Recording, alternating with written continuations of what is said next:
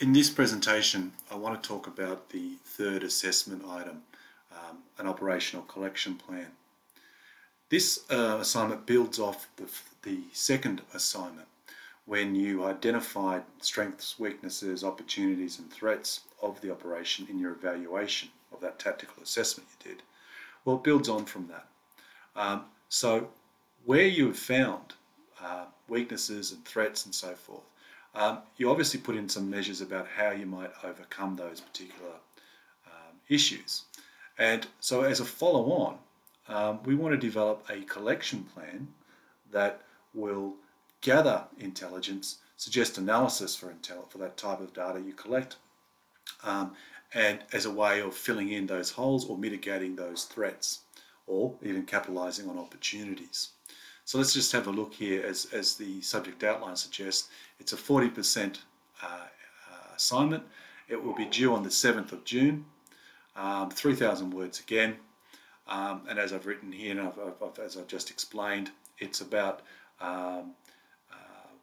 putting together or operationalizing the ideas and the problems you found in the previous assessment. So you're developing a collection plan, an analysis plan, and explaining how that plan is going to address those weaknesses and threats or problems that you identified in that SWOT you did in the previous assessment. Now, say for example, that second assessment didn't work too well. For whatever reason, you might not have gotten the grades you wanted, or I may have mentioned that there were some problems with what you identified.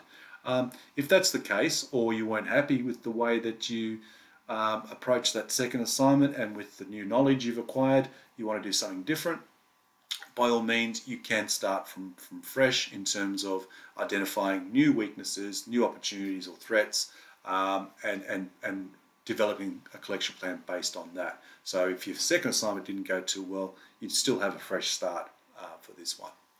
Now, in the intelligence product that you're going to produce, as I said, it's predominantly a collection plan.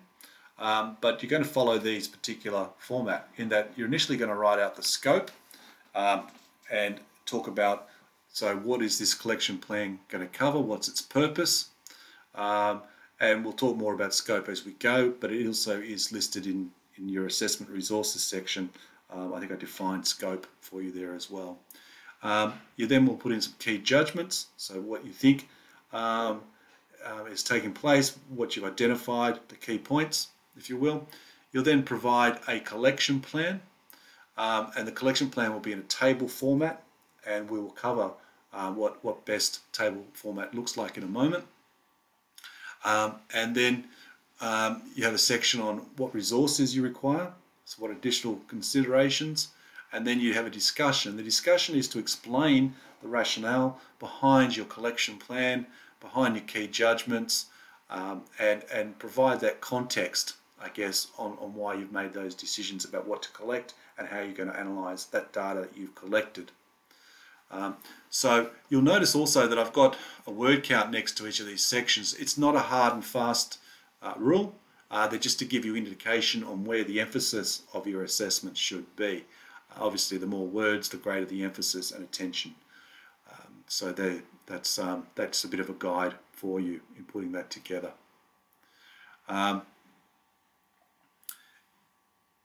So you will notice that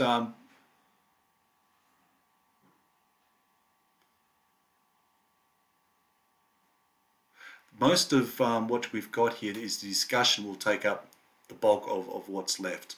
So if you look at the discussion section, I haven't put a word count there, but that would be the balance really of your word count along with your recommendations as well. So obviously the discussion is going to be a major part of your assessment, and so will be the collection plan. Down the bottom you'll see some learning outcomes. That's what you're going to be assessed against, and you'll see those outcomes reflected in the rubric. Again, there won't be a lot of scope for referencing. In fact, we're not even going to be looking at referencing at this point.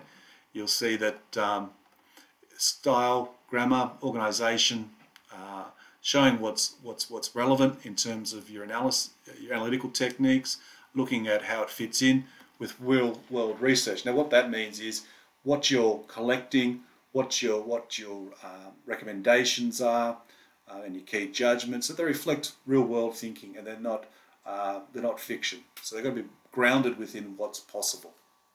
And obviously, you'll need to show some ethical attention. So, for example, if you're looking at wiretaps or surveillance, you need to make in your discussion some sort of reference to the legalities and the ethics around conducting that type of surveillance. And up the top, looking at how these contemporary issues, how they're going to manage and organise and collect the information. So they're the main key areas of the rubrics. And as I've said before, you'll be graded on where you fit at any particular outcome or criteria. So that's what the subject outline covers.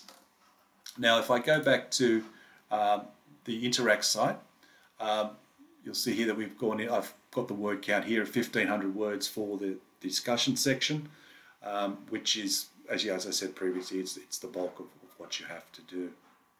I will make note here. So in the assessment assistance section, I've got examples here of key judgments, and you may have already found these by the time you get ready to do this assessment, but I'm pointing those out. We've also got some assistance for writing recommendations. So remember, recommendations have to be action-based, and that's really important. And some key words. So when I said scope, so it refers to the extent, if I've got here, area or range that you're going to be covering in. So explain what aspects you're going to cover in that collection plan, annotated collection plan that we're doing. So there's some key terms that will help you understand better. So in regards to collection plans, I'll obviously we'll have a particular lesson on them, but there's many different types of collection plans. Different agencies use different plans. Some agencies don't really use plans, but we want to get in the habit of using collection plans. And in an upcoming lecture, I'll give you more detail on how to construct a collection plan, as it's one of our main parts. So for the moment, that's really all I want to say about Assessment 3. There's a lot more for us to say about it once we move into the subject proper. As you see, it's a long way off just yet, but I'm recording this just as a way for students to get a little bit comfortable and get a bit of a scan of what's on the assessment horizon. Obviously, if you have any further questions, don't hesitate to contact me.